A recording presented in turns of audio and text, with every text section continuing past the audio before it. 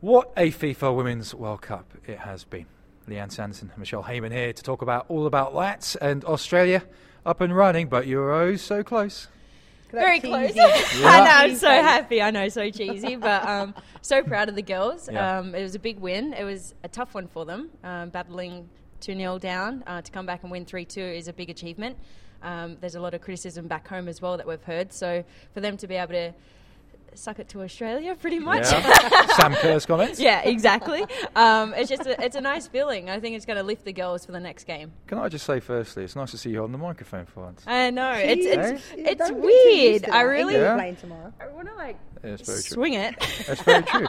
VAR though is a bit controversial at this World Cup, but it helped Australia though. Yeah, I think, like we've said, there's so many decisions this World Cup with the VAR. I was happy today that they made some decisions during these games where the referee just made a decision, because we just don't want robotic referee. We might as well have robots on the side making the decisions, So, yeah, it worked in your favour today. But I don't know, there's this whole thing about is Sam interfering or not interfering on that goal, and is it an own goal? I still think, I like Sam, she's one of my favourite players, and but and taking nothing away from the fact that she was in that position to affect the play, but I certainly think she was offside, so that is interfering, and also You're not going to agree with that, are you? Wrong. no, but it's like she's interfering with play, because if she wasn't in that position, I believe that Monica would have just let the ball go through to the goalkeeper or just controlled it, but she felt the pressure. But still, I don't think Monica should be kicking it into the back of her own net, so I'm happy it worked in Australia's favour, because I want them to You're win. very happy. Yeah, no, you are. No, I know. I do. No, she really is. She's really happy. But she's just... It's true, everything that you said. No, I get it. I just England, though. I would say the same if it was England. The other game, I said it wasn't a penalty when Frank Kirby hit the ball against the girl's hand. So I'm just trying to... I want you to win. No. I want you to win. What about all for this? my own sake. What about this criticism for Australia though? Sam Kerr coming out with her comments.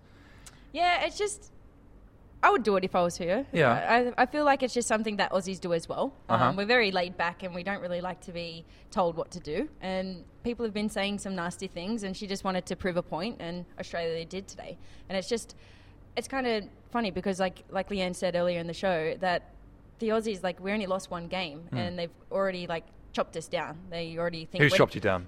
The rest of the world. Rest of the world. Well, rest of Australia have said some bad things. So for that to even happen just after the first game, it's kind of a little bit sad. It's a little bit embarrassing. They played all right, didn't they? Yeah, I don't think that they had a bad game. It's one game at the end of the day. And I said in the show, sometimes I think people are just too quick to criticise, and I think, I hope the Australians don't start playing with a chip on their shoulder, because I certainly like them, and I know a lot of people do. So I don't want them to get too wrapped up in the fact that there's a lot of people criticising them, because we want them to do well, regardless of whether Michelle is Australian or not. We do. How do you think the media back in Australia will handle Sam Kerr's comments? Oh, they're going to probably not play it too many times. She's right, really. Yeah, exactly. She's proved a point. And I feel like they're just going to show the goals, and then the rest of Australia will jump back on the bandwagon and do the Aussie thing and support again. It's just something that happens back home. It happens in England, though, as well. I think it happens in England, not necessarily with our English women's national team, but, I said on the show the other day that sometimes people just love negativity,